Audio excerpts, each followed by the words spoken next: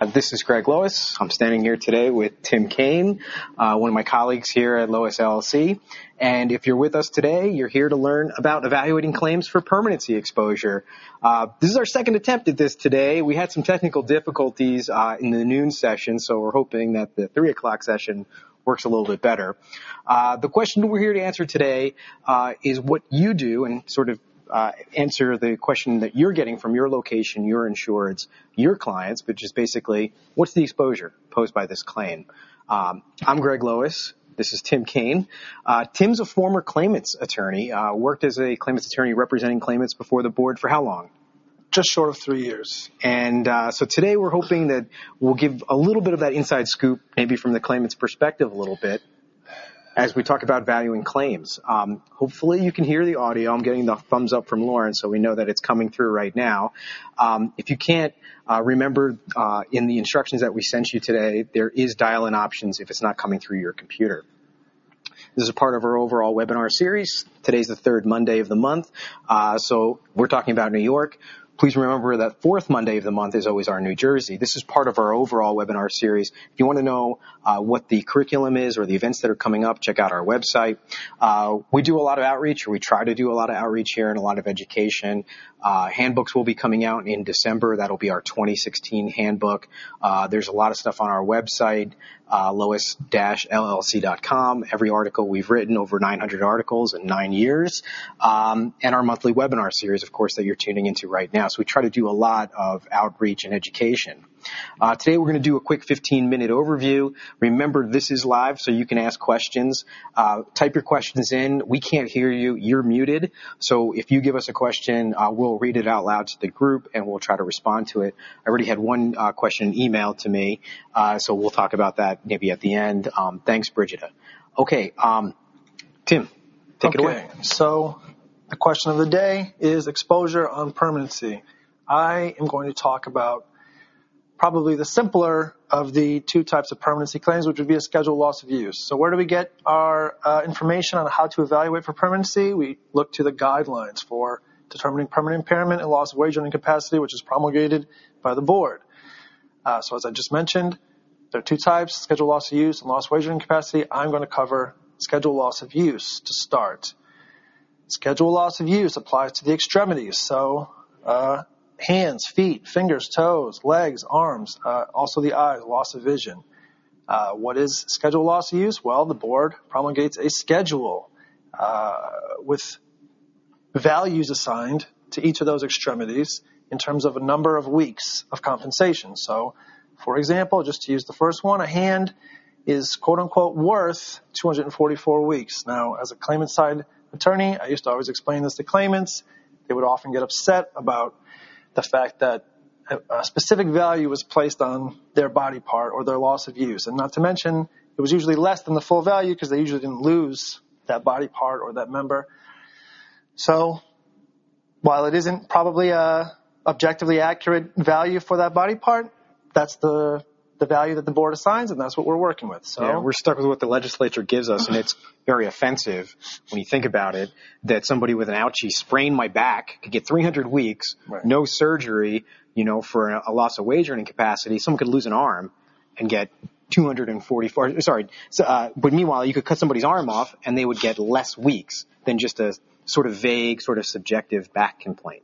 It doesn't seem fair. It does feel like we undervalue hands, finger, feet, and toes, and we overvalue what I'm going to talk about, which is the loss of wage earning capacity body sites, the back, the neck, the thoracic spine, and psychiatric. So this table or something similar to it is in the permanency guidelines. It gives you a helpful idea of how much, each percentage of each of those values is. And where do the doctors get this information? How do they determine the percentage of loss of use? Well, there are factors in the guidelines. Probably the most common one that we're looking at is loss of range of motion. Obviously, for partial amputation, there are specific guidelines. For full amputation, you'd get the full value, but largely what we're looking at is a loss of range of motion, which is all covered for each body part in the guidelines. The way it works in terms of formulating the exposure is you take the 2/3 value of the average weekly wage, or the TT rate, multiply that by the number of weeks, which is the percentage of the scheduled loss use value for that particular body part, and you end with a gross number. The carrier can then subtract the carrier credit, which is the amount of indemnity paid to date, and you end up with a net value. How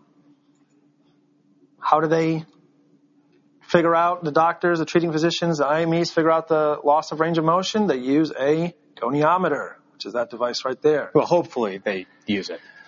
Hopefully. Greg detailed in the earlier stab at trying to do this how some doctors will just eyeball it. They've been doing it for a long time, and that's something that you can try and discuss with them on cross-examination and try and get some concessions there. Sure.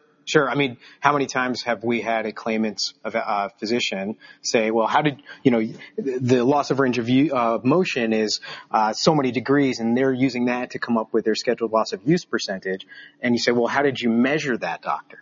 And the doctor says something like, well, I've done this for 22 years, and I just know this was the range that was missing.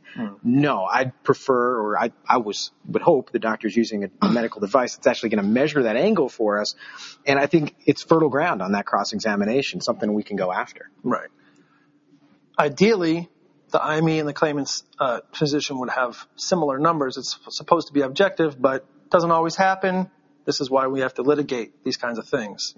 One doctor will say 10%, the other doctor will say 40%, and so we have to get them on the record to discuss these things. But as you can see from the images here, you can pretty much apply a goniometer to range of motion for a number of different body sites, and that is the standard.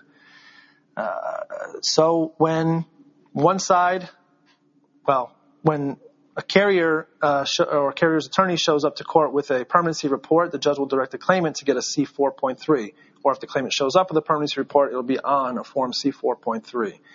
This is as opposed to the normal C4.2 that they file for when the claimant has not reached maximum medical improvement. But when the IME doctor says that the claimant has reached maximum medical improvement, the judge will direct the treating physician to file a C4.3. The first question that we need to have answered is whether the claimant has reached maximum medical improvement. Is there permanent impairment? If the claimant's treating physician says no to that question, which is section E here on the C4.3, then we have to litigate that question. Right, and it's like a unicorn. How many treating physicians actually ever say, someone has actually reached maximum benefit of care? I mean, voluntarily releasing these patients in New York, it seems to me, the physicians will just keep treating somebody literally until they die. They never really release them. So it is quite frequent that we have to litigate this issue of maximum medical improvement. Have they reached that medical plateau yet? But for the purpose of today's discussion, we're just presuming that MMI has been reached or compromised. Right. Let's say the person has returned to work. They just want to get their scheduled loss of use award, whatever the case may be. So the doctor will check yes. Then the doctor will list off the body parts. It could be just one, as in this example, right knee. It could be multiple schedulable sites, right knee, left elbow, whatever. It's interesting to note that this could also apply to someone with a neck and back case, if that person doesn't have any further disability to the neck and back, if they want to just get their schedule award and end their case, essentially. But normally a schedule loss use would apply to a case that's constrained just to schedulable sites. So the doctor will put a percentage on the C4.3 and attempt to support that with the relevant diagnostic test results. These are all things that we potentially could be litigating. Once the parties agree, or the judge determines, or every now and then the two doctors will actually agree, so there's no need to litigate. Once the percentage is agreed upon, that percentage will be applied to the full value of that extremity, and you'll get a number of weeks. And then we'll do that calculation we discussed earlier, where the temp total rate is multiplied by that number of weeks minus the indemnity to date. And in most cases, you'll end up with the value of the schedule loss of use. However, if the claimant received the temporary total rate for more than a certain number of weeks for each body part, there's the possibility of an additional award for protracted healing period. So, for example, if you look at the table that's on your screen right now, an arm, the board has determined that 32 weeks is the healing period for an arm. So if someone is totally temporarily disabled for more than 32 weeks with an arm injury, it's possible they could get additional weeks of benefits as a protracted healing period award. So just for example, if someone is at the temp total rate for 33 weeks, they would be entitled to 1 week of a protracted healing period award. And this is something that when we do these exposure analyses, this is something we have to take into account all the time. Right, and we're calling it protracted healing period, but the lingo in court is PHP. Correct. Right, so you'll sometimes hear that, and some of the other lingo that you threw out just now, you were talking about TT rate, and Right. that would be the temporary total disability rate. Correct. Okay, so just to keep the lingo straight. So someone could be out of work for a great period of time, and protracted healing period might not come into play as long as that person isn't receiving the temporary total rate. So, when someone is injured with an injury to the arm or the leg, for example, and they're getting the temporary total rate as for the first bunch of weeks, one of the first things that we normally recommend is that the carrier get an IME, which would presumably come back at less than a total disability, and we can get into court and get the person off the TT rate and reduce the risk of a PHP award. Yeah, and that's something that your defense counsel should figure out for you, right? I mean, we're generally telling clients, hey, there's PHP that could apply in this case, or maybe not. And sometimes strategically during the case, we're just trying to get the number down below temporary total just to avoid the potential for PHP or protracted healing period payments. Right. So that's something counsel will do. Now, when you sort of introduced your topic of scheduled loss of use, you said, hey, these are the easier ones. And the reason I think you said that is because, they're generally very easy to price and figure out the exposures. Their doctor says something, our doctor says something. The judges typically try to push us towards the middle. But you are getting a percentage on that C-4.3 form that you can sort of hang your hat on and say, well, the worst case is what their doctor has. The best case is what our doctor has. And they're easier for us to price from an exposure standpoint. Right. And if you're interested in, one thing to keep in mind with scheduled loss of use is that the case stays open in the event that the person's injury worsens in the future. Their doctor can attempt to prove a worsening. So sometimes adjusters ask us to evaluate a case for full Section 32 closure. So we would normally do the scheduled loss of use evaluation and then try and figure out what the cost of future medical treatment might be. Usually we would give that in a range, but it's possible to attempt to figure out how to close a schedulable case as a Section 32. It's just another step on the analysis. And that is a very brief and general description of scheduled loss of use. All right, let me take away loss of wage earning capacity here. Loss of wage earning capacity is everything that's not really covered under the scheduled loss of use chart. So you've got hands, finger, feet, toes, and eyes. I've got the low back, cervical, thoracic, psychiatric, pulmonary, anything that doesn't fit neatly into our chart and that has an impact on wage earning capacity. There was a compromise in 2007, and now there is a cap on the number of weeks. The other side of the compromise is it used to be you could have a permanent partial disability forever, right? So those payments would go on until you die. Now there's a cap. There's a limit on the number of weeks that someone can recover a permanent partial disability benefit. But the rates have all bumped up. And in fact, the rates are just about double where they were in 2007 before the reform legislation. So it's been the impact on actual exposure probably hasn't diminished it, but that's a discussion for another day. Very simplified, loss of wage earning capacity is simply a rate times a number of capped weeks, and then you come up with the exposure. Of course, the cost of medical has to be factored into as well. I'm not going to get into that or how that's priced today, but that's basically how it's figured out. Now, there is a formal litigation process to determine a loss of wage earning capacity, and again, we're talking about primarily low backs, thoracics, cervical spines. Those are typically the ones that we're litigating. In my experience, it's mainly the low backs that are the problem because they're so subjective, they're so vague. Especially in the non-surgical context. It's just somebody who's saying, my back aches, I got a positive MRI finding, I'm claiming I have a radiculopathy. To me, not very impressive medical cases, but they do have a high exposure value. So here's the litigation process for a loss of wage earning capacity case. First, we're going to make the presumption today for the purpose of this discussion, just as we did for the SLU, that the person has reached maximum medical improvement. All right, next, the first step really for the judge to consider is both sides have impairment ratings. typically we'll have our impairment rating first, and the judge will order the claimant to go get their impairment rating. And then the judge is supposed to consider functional ability and vocation to come up with an overall percentage of loss of wage earning capacity. Let's talk about how that's done. First, both sides have impairment ratings.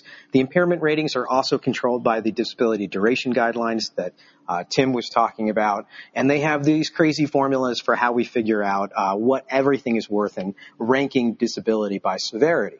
Well, typically in our practice, we keep seeing the same disability rankings all over the place. 11.1, 11.2, 11.3, 11.4. Those are the low back, cervical spine injuries with radiculopathy. And then a severity ranking from the physician. And these go on to our form C-4.3. They just go in a different section. They're in the middle of the form under section B for non-schedule losses. And what we typically see, and we see this all the time over and over again, our physician says the person, and this is like the typical low back case, has an 11.4A, right? Which is like the minimum finding they can find, and it equates to about a 15 or 16% loss of wage earning capacity. You convert it to numbers using the severity crosswalk, which is on page 120 of the disability duration guidelines. The claimant's physician typically has an 11.4J, which is as high as they can go. It's the most disability they can find, and that equates to about a 75% permanent partial disability. So those will be on these forms, and now we're off to the races to litigate that. Of course, we'll cross-examine their doctor. They can cross-examine ours about how they reached those findings. More difficult is functional ability. The judge is supposed to consider functional ability and vocation in coming up with the duration of this award and the length of time this award is paid. So what is functional ability? Well, once again, the board loves forms. They've created a third page to the form C-4.3. And in that form, the claimant's physician and the IME doctor are supposed to provide a full functional assessment of the claimant. But what is this? This is basically the claimant giving them their complaints and saying what they can and cannot do. Right? So, we typically see the claimant's physician saying they have a high degree of restriction in their activities of daily living, and they can't lift, they can't walk. Our physician's usually giving a less paternalistic view of what they're able to do. This is one of those situations where I like to go back into the file and find that surveillance that we made during the case. By the way, we love surveillance. And sometimes we get surveillance, or most of the time when we get surveillance, it frankly stinks. Right? It doesn't show a beautiful per se fraud or the person working or water skiing. But we do have surveillance that shows them going about their activities of daily living. They're driving. Right. They're going to the liquor store. They're buying lottery tickets. They're just living out their normal life. I mean, it seems like every single surveillance video I see, they go to the dollar store in the morning. They pick up their kids from work, the kids from school, that kind of thing. They're doing their normal day. And so this is an instance where maybe these videos didn't show fraud, but maybe they do go to function. Maybe they're useful for that. The other conversation we have a lot with clients is, can we force them to attend a functional capacity evaluation? In most states, a functional capacity evaluation is a big part of determining permanency. The answer is in New York, you can demand, you can ask your IME doctor, hey, doc, would it help you in assessing functional ability to have a functional capacity evaluation? And then if your IME physician says yes, you can then force them to attend the functional capacity evaluation. Now, as someone who's represented claimants for most of your legal career, right. How did you feel about your claimants going to functional capacity evaluations? Well, we certainly wouldn't encourage it actively. If a judge directed it, with some of the other things, you wait for a judge to direct it. Right. So I generally see a lack of cooperation with functional capacity evaluations. Some of our adversaries say, oh, those are lie detector tests. You're just trying to trick my claimant. Okay, I get it. You don't want there to be another objective sort of statement of what this person can and cannot do. So we get it. They don't like them, but this is a tool that we do have in the toolbox. All right, last thing that the judge should consider is vocational abilities. And this is a little bit, let's just put it the word hilarious, because the judges are not really well equipped to evaluate vocation with the tools they currently have. And the guidelines, the disability duration guidelines, don't really give great advice about what they're supposed to be doing. So what we're doing is we're doing labor market surveys. We're hiring consultants to try to find some reemployability for these claimants. But what we see from the claimants is all of a sudden everybody has a learning disability, didn't finish high school, has no transferable skills. They're unemployable, right? And I mean, tell me about that. When you were prepping claimants, or hypothetically, Right. let's talk about this factor, because I think it's interesting. It was always a weird thing when I would prepare for a loss of wage earning capacity hearing with a claimant, because I sort of had to explain to them that I'm about to do my very best to make them look as bad as possible. Right. Not only medically impaired, but also utterly incapable of holding any sort of job. And ironically, one of the more difficult conversations to have was when I had a claimant who had a high degree of education, or who was well-spoken, who could read and write in English, who had a lot of great experience on their resume, because even though they might have a very significant injury, the fact that they had those vocational factors in their favor would actually hurt them in the loss of wage earning capacity hearing, versus someone who maybe had less severe of a bodily injury, but who didn't have the ability to speak English or write in English, ability to do a sedentary job because they don't know how to use a computer or because they can't speak English. Those types of people will actually have more of a quote-unquote advantage in a loss of wage earning capacity hearing. So it was a strange conversation to have as a claimant side attorney. It was a strange argument to try to make. But nonetheless, judges were generally pretty receptive to it. So, you have to try and got to do what you got to do. You're representing. You have to try and find, the holes. You can, for example, one thing that we've discussed is that sometimes a claimant will say they can't speak English. Sure. I mean, typically. I mean, we're there with a translator, and they're saying all I can do is physical labor because this is I don't have any language skills. I'm illiterate in English. Right. Right. But sometimes you'll ask a question, and at a hearing, the question is supposed to go through the translator to the claimant in their native language, and then answer in native language, and then translate it back into English. Sometimes they'll just answer straight away, and you can turn to the judge and say, look, they do speak English. Things like that. Yeah, because they're answering before the translator has even finished translating the question to them. Right. I mean, yeah, right. And that's a slam dunk if you're sitting there on the defense side. Like, hey, judge, look, they're not even waiting. They're answering before they know. So that's something we can observe. We can prepare for these hearings in a couple different ways. I think the best way is to get their job application if we can find it. What did they put on their resume? Can we confirm their education? Are they still getting things like hunting licenses and fishing licenses? Are they still active? New York now puts your hunting and fishing license status on your driver's license, which means if the claimant's there at the hearing, we could say, hey, I want to see your license. And you'll say, well, this is interesting. You just had your license renewed, and you still have a hunting license and a fishing license and a boating license. Why do you have all those licenses if you can't do anything? And that's a question for them to answer, right? The other thing is everyone puts themselves under self-surveillance nowadays with Facebook and Instagram and all these other things that people are posting to. It's one thing to say, I can't speak English and I'm uneducated, but if you can sit at social media all day, and a lot of these claimants are sitting home all day fooling around on social media, hey, I think you could do a sedentary job. I think that challenges those arguments about reemployability. Right. All right, so there's a lot of pieces that go into the loss of wage earning capacity litigation, or that we're going to consider when we're coming up with an exposure analysis. And sometimes we're not going to know all of these factors, but we're going to take them into consideration to the best we can, especially in these functional and vocational ones.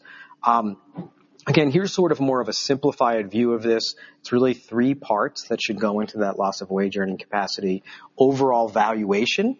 The most recent decision on this case is actually the Baksic versus Good Samaritan case. That's our case. It's a case that we argued and took up to the appellate division. And in that case, the appellate division said that the medical impairment determines the actual rate, and there will be a percentage found by the judge. But the duration of benefits will be can be controlled by or changed by or amended to address the person's functional and vocational abilities. So we're going to take all of that into consideration when we're coming up with an exposure analysis where we think there's going to be a loss of wage earning capacity consideration to make. All right, so let's give you some practical advice for working with us or working with any defense counsel. You want to have the best possible exposure analysis done. I find that the most important thing is the more information, right? The more we know about the claimant, the better we can give you advice about the overall exposures. Particularly when a lot of the judges, and this is from experience, don't look at a severity ranking of B or C or D and just know what that means. Right. They want the attorneys to ask the doctors during cross-examination to give a percentage because they want something to kind of base their finding on that's not amorphous, severity rankings, which a lot of them really don't care to learn about. They don't want to go through the permanency guidelines. They want a doctor to say 50%, 75%, and they want to have a number like that and then take the LWEC testimony and tack a little more on. So, they don't necessarily have any better grasp of these guidelines than, let's say, the claimant or anyone else. I don't want to say just pull a number out of thin air, but... Well, I think that a lot of us, and I don't think, we try to be as scientific as we can applying these guidelines, but let's be frank. There were old rules of thumb, 6 years, 7 years, 8 years that we would used to apply when we would value cases.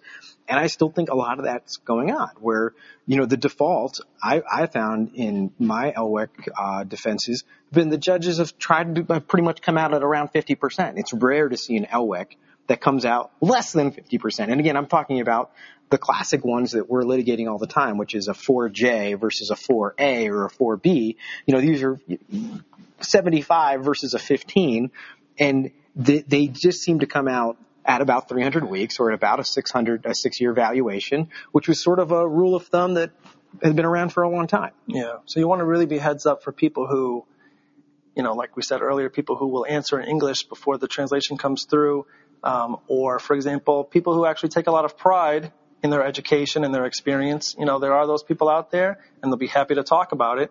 And that's great for them in life generally, but it will help you not only reduce the amount of lost wagering capacity, you can actually bring the LWEC below the degree of medical impairment. So, And that would affect the duration of weeks. Okay. So just a reminder, we can take questions. I'm looking right now at the computer. Let's see if there's any. Okay, I see a question. Oh, someone just saying thanks. Another person saying thanks. Well, we did get a question from Brigida, who sent it over email. And you're welcome to email us in questions ahead of the webinar if you want. I sent out the handouts this morning, and someone responded with, hey, could you address this? And the question that we got from Brigida this morning was basically, hey, Greg, we send people for IMEs, and we say, we want you to do a scheduled loss of use IME. And they come back and they give us an LWEC percentage where they do an LWEC analysis on top of the scheduled loss of use. And the question was basically, should we be doing that? What would be the pluses and minuses of doing it? Have you seen that where we've sent somebody for a SLU IME, and that would be a scheduled loss of use on a specific body part, arm, leg, knee, and the doctor makes a comment on another body part like the low back or the neck and gives an actual LWEC percentage? Sure. I've seen it happen. I think there's a few different situations that might apply to. One is where the person does have an established neck or back claim, but they actually came to court with a C4.3 with a scheduled loss of use finding, and so we're looking for one as well, but the doctor sees that the neck and back is on there, so they do both. In that case where the person actually wants to close their case on a scheduled loss of use, you probably just look at the scheduled loss of use that's on there. Another situation is the doctor might just be confused. Right.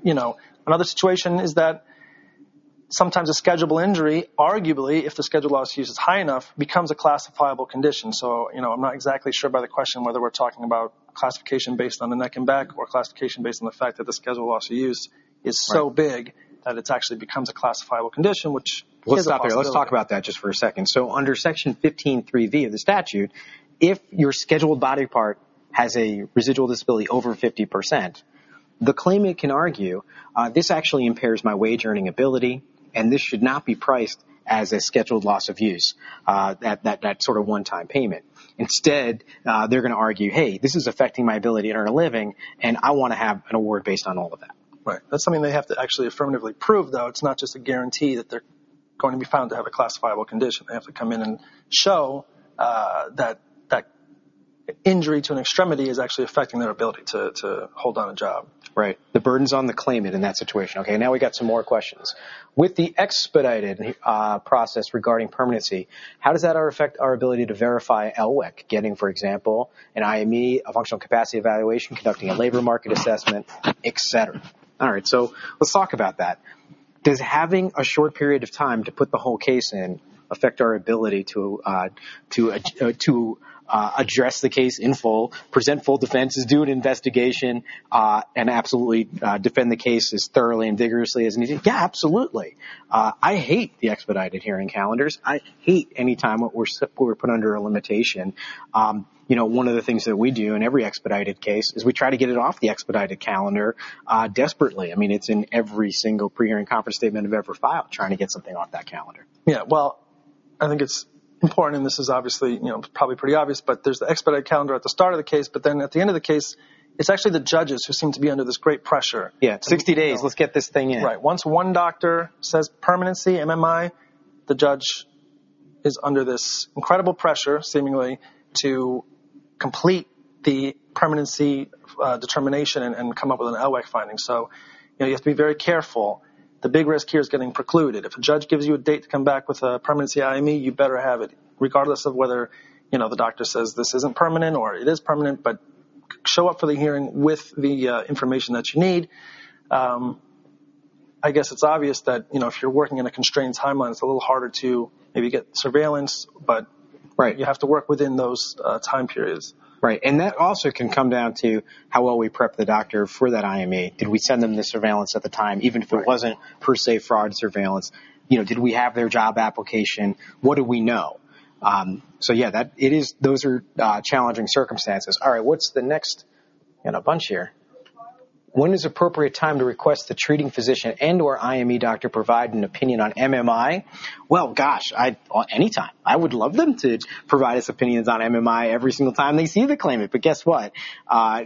You're never going to voluntarily see claimants' physicians releasing care. I mean, it's like a unicorn. It's so rare that in a case when that happens, I think to myself, oh, the claimant must have gone to them and said, I want to go back to work.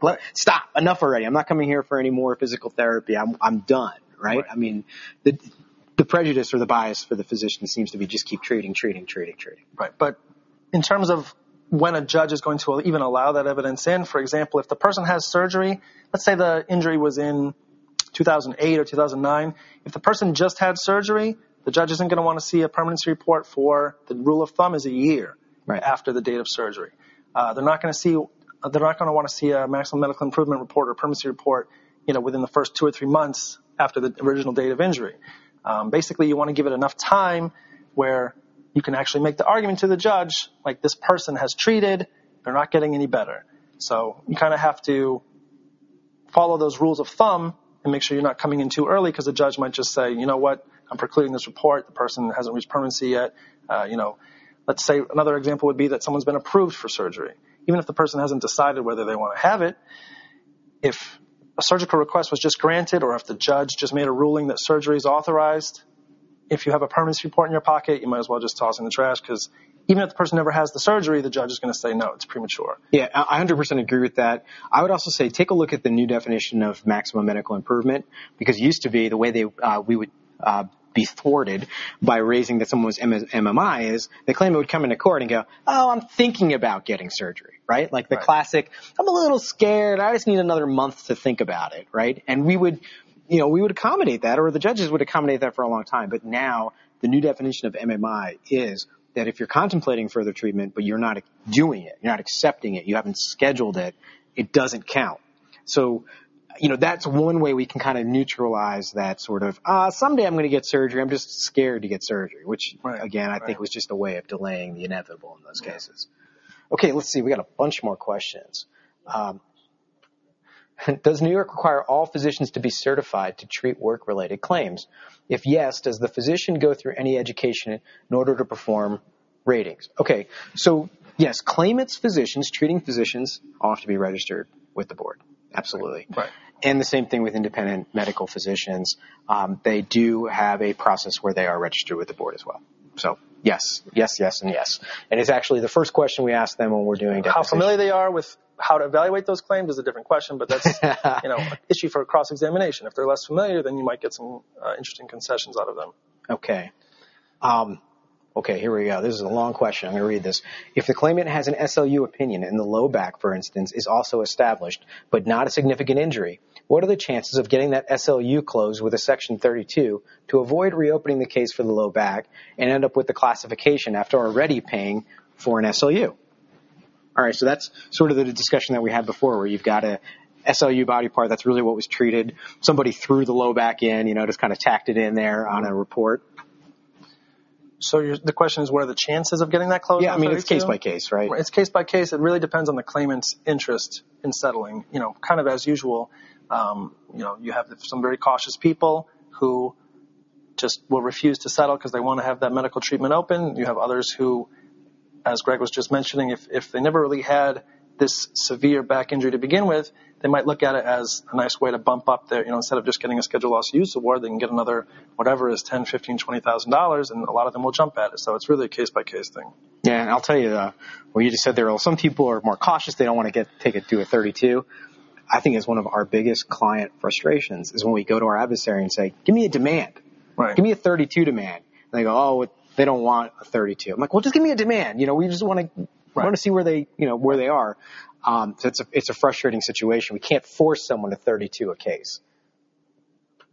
Oh, this is a good time. We got a lot of questions here.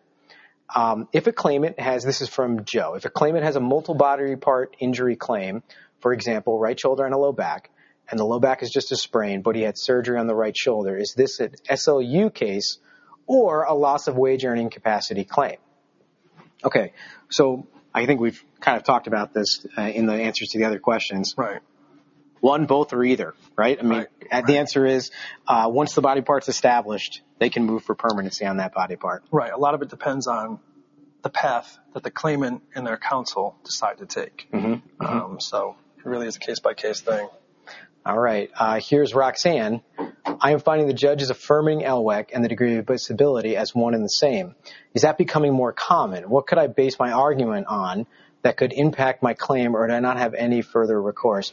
Okay, so I'm a little questioning that. The question is a little bit difficult to understand, but basically medical impairment becoming what LWEC is based on. And that's typically what we see, right? Right. Well, in my experience, what the judge will do is figure out medical impairment and then either tack on or subtract percentage points for LWEC in that sort of strange, ironic reverse scenario where we reward people for less educational achievement. Right.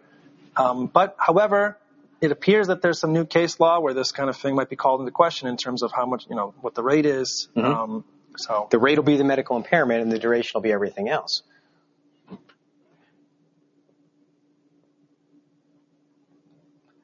Okay, and we got Brian saying, did you state the degree of disability determines the rate on a claim where LWEC applies? The guidelines, and he refers to Section 9.3, states that the degree of LWEC is also the level of disability used to calculate the weekly benefit rate. Correct. Yes, we agree with that. Through the use of vocational specialists, we are finding the LWEC rate is more often than not less than the disability rate, sometimes to a significant degree. Okay, so again, we're talking about the difference between the medical impairment percentage and the overall disability rate that ends up getting calculated.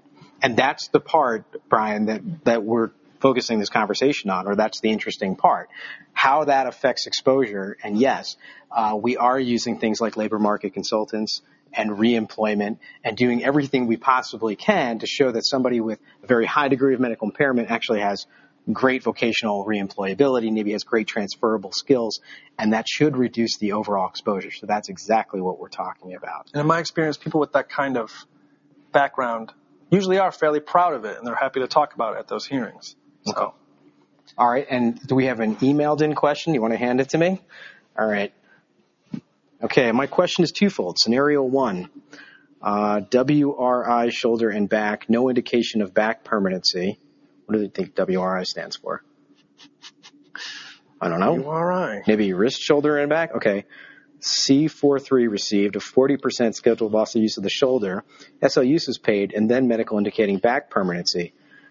In this situation, could the claimant get an SLU and PPD?